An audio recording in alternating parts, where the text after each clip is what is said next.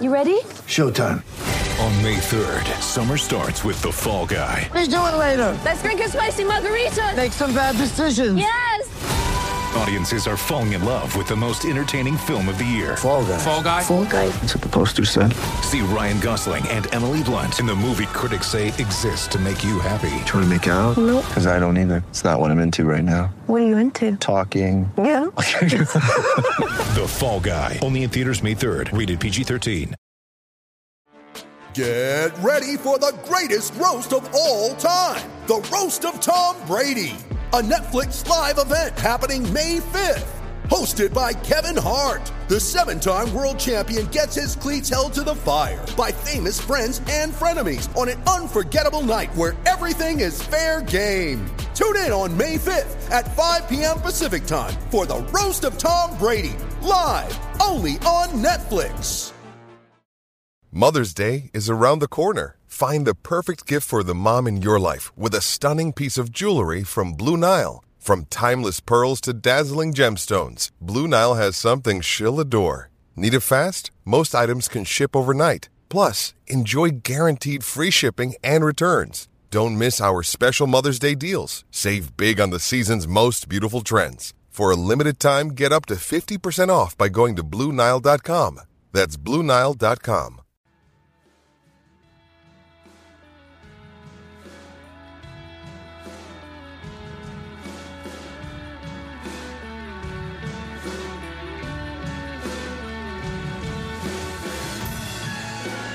Hello and welcome to the Wisden T20 World Cup Daily Podcast. New Zealand have put some distance between themselves and the rest of Group 1 with a commanding win over Sri Lanka. It wasn't all plain sailing for the Black Caps though. They were 15 for 3 early doors before Glenn Phillips' sensational 100 took them to 167, a total they comfortably defended. I'm Yas Rana and talking through the game today with me is Wisden.com staff writer Katia Whitney and Wisden India head of content Abhishek Mukherjee. Sri Lanka got off to a brilliant start, reducing New Zealand to 15 for 3. And at that point, you were really wondering, can New Zealand even get to 140? They sailed past there for two main reasons. One, Glenn Phillips, and two, Sri Lanka's abysmal fielding.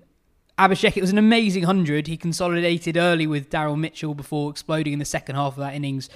Tell us a bit about Phillips. He's had a brilliant year in bilateral cricket. He's 25 years old. How good is he? I think, I'll give you some numbers. I think Phillips has 1,210 runs, I just checked. So, of all active cricketers with more runs than Phillips, only Evan Lewis and Glenn Maxwell have a better strike rate. And no one in the world has a better average. So, if you put those two restrictions, no one has more runs and a better average and a better strike rate than Phillips. So, that is how good he is. This has been a fantastic year. He has been striking at a very good rate in excess of 150. One may say that New Zealand did not, some of New Zealand's matches were against the weaker teams, but he also struck at 1 over 150 for Auckland. He had a slightly low year for Gloucestershire, but he has generally done well in T20 cricket. I'm surprised that he has not got a longer run in the IPL.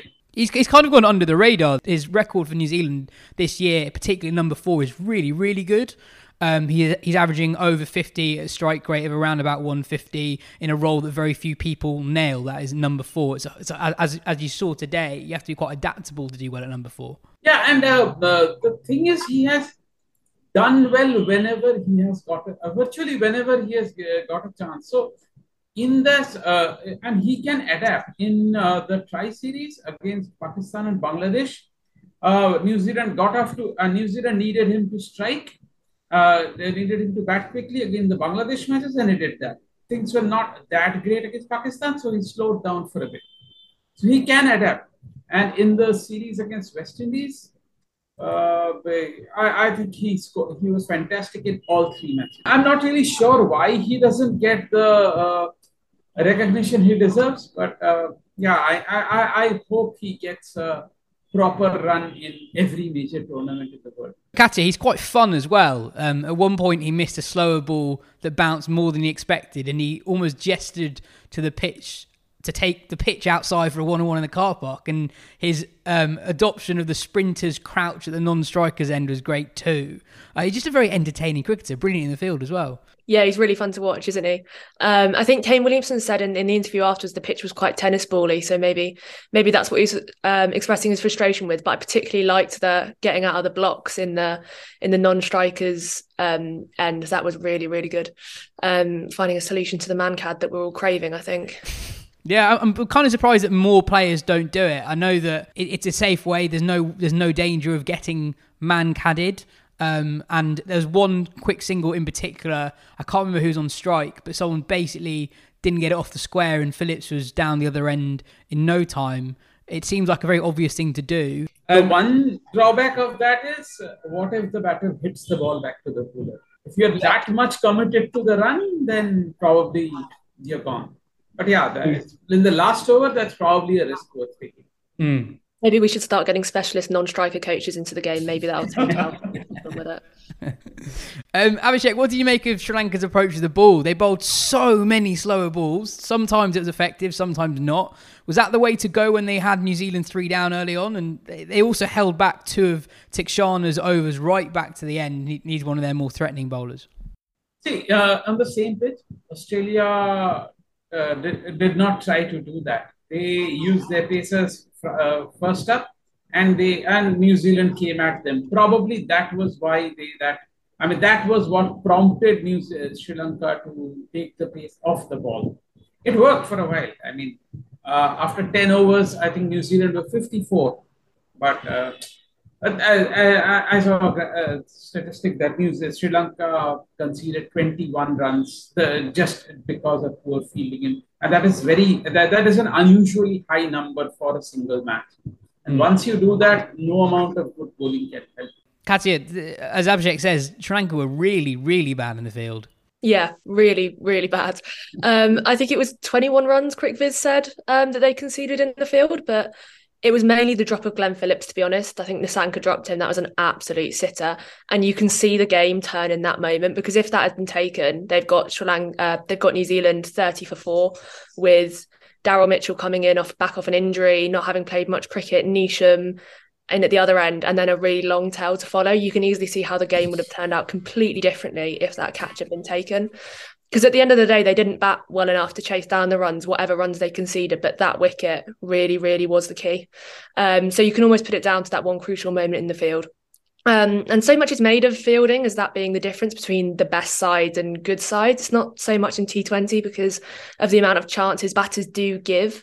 But in that case, it was really, really important. I mean, you can't drop someone who goes on to get 100 on 20. And then there was another drop as well, not as bad, but you just don't drop them. And Nissanka really should have taken it. And generally quite sloppy. There were a few no balls as well. And that 21 run figure, that completely changes the game. New Zealand would have otherwise have put quite a manageable target in 145-ish had the fielding even been par, not even been good. Par according to CricViz. And also I felt that New Zealand and Phillips in particular sensed that Sri Lanka were having a really bad day in the field, so was calling for 2s really, really early, putting more and more pressure onto the Sri Lanka fielders. And then with the ball, New Zealand were right on it again, very similar to the Australia game last week. It's a very balanced attack, a left-arm quick, a kind of swing bowler in Southee, a leg spinner, a very good left-arm spinner in Santner, and then express pace with Lockie Ferguson. They had Sri Lanka 8 for 4 before eventually bowling them out for 102. Katya, Tim Southee and Trent Boult, so good in World Cup cricket again and again and again. They are so good. Like, I think they come into tournaments and everyone's like, Tim Southee, Trent Boult, yeah, they're really good. No, they are really good. Like, they're properly good. And they're certainly the most experienced new ball partnership in the World Cup. They've been playing for such a long time. And I think that kind of sums up the New Zealand side. They're quite experienced. And every World Cup they come in and we say, this will be the year that their approach to white ball cricket is undone, and this will be the year they don't do it, and they surprise us every single time. And I think a lot of that is down to Boult and Southee. Like, of all the new ball partnerships in the World Cup, they have more than 50 wickets between them. And Boult's economy rate is less than 6 in World Cups, which for a seam bowler is quite staggering. And it's only Nortje who has, in this World Cup, who has a better economy as a pace bowler than Boult does. And Southee's obviously now the leading wicket taker in T20s. We saw that happen today. And to have one bowler like that is fantastic, but New Zealand have a pair of them operating in tandem from either end. I mean, we saw Southee start today with a wicket maiden and Bolt follow that up as well. And if you're ranking new ball attacks in this tournament, New Zealand's have got to be up there, if not the best. I mean, you can talk about India or South Africa or Australia with Stark, but it's because they have the two of them together that makes them so good. And it's quite nice to see, actually, because neither of them are express pace. You know, they don't come in with that kind of big fanfare, but they just do what they do, operating from either end, and they're really good, left arm, right arm. And we need to enjoy them because we're not going to see them for much longer at T20's World Cup, so we should celebrate them while they last. I remember 6 years ago in India, when the T20 World Cup was held in India, New Zealand left both of them out because the pitch would not have assisted them. And there was no, I mean, had this been in some other country, several other countries, a continent country or some other country, there would have been a massive outrage over leaving out both superstar pacers. But it was nothing. They just went with the conditions. So I think that is that. I mean, New Zealand's ability to not care about the stardom is probably one of the factors that contribute to their consistent success. In T20 cricket, they're not appreciated, I guess, in the same way as they are in Test cricket. Everyone knows how good they are in Test cricket. In T20 cricket, they're not players who you necessarily associate with as being like IPL bankers, players who get picked up in every single auction and will play every single game for a franchise. What is it, you know, with Shaheen not being 100% fit, Archer not being in the World Cup, Bumrah not being in the World Cup, there's a reasonable case, as Katia says, for them to be the best new ball pairing, at least, at this World Cup. What is it about them that means that they don't quite get that fanfare that we're talking about in T20 cricket? I don't know. I mean, it is very difficult. I mean, I see New Zealand as a very good T20 side, but maybe it's the conditions in the IPL. Maybe I don't. I have no clear answer to this because I personally feel that the IPL should feature more New Zealand cricketers. Yeah, I mean, it is what it is. The franchise owners do not think on these lines. But several of them, I mean, Glenn Phillips, he played just 3 matches. He has just 3 matches. Despite this phenomenal record, Martin Guptill has, he is not the same batter he used to be in T20 cricket, but when he was at his peak, even then he was ignored season after season. So everyone has now played 3 games in Group 1.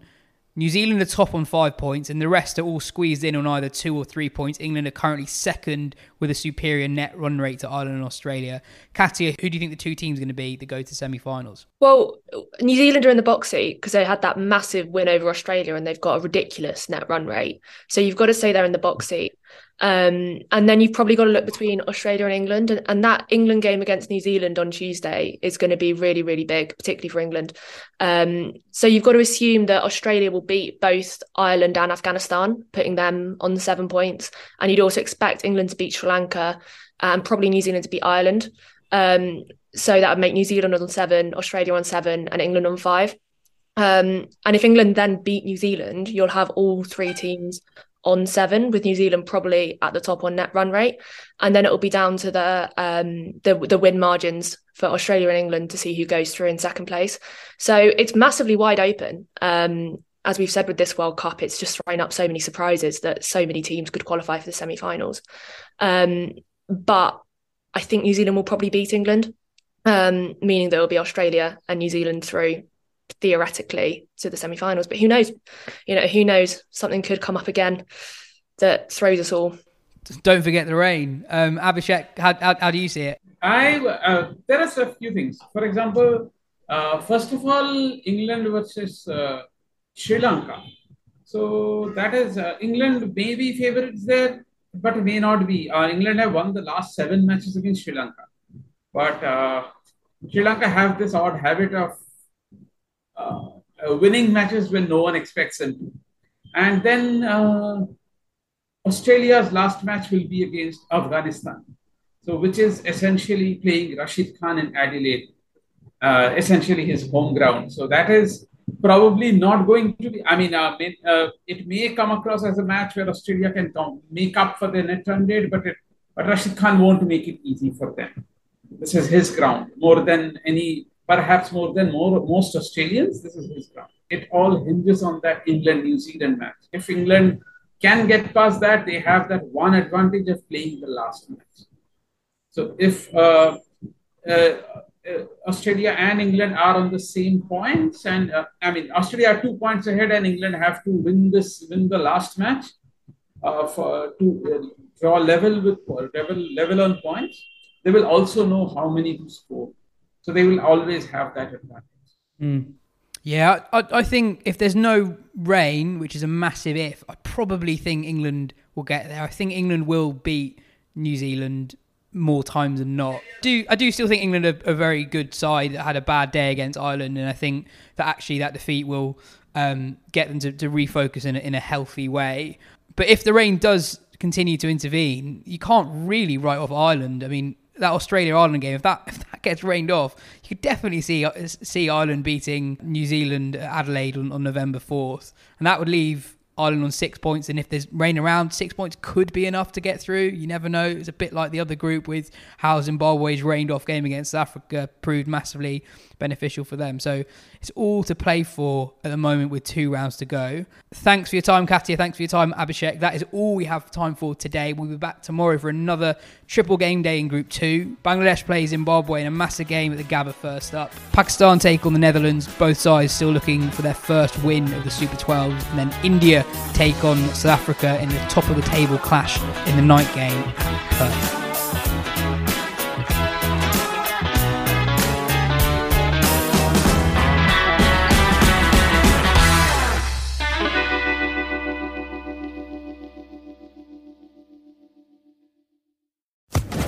Social Podcast Network.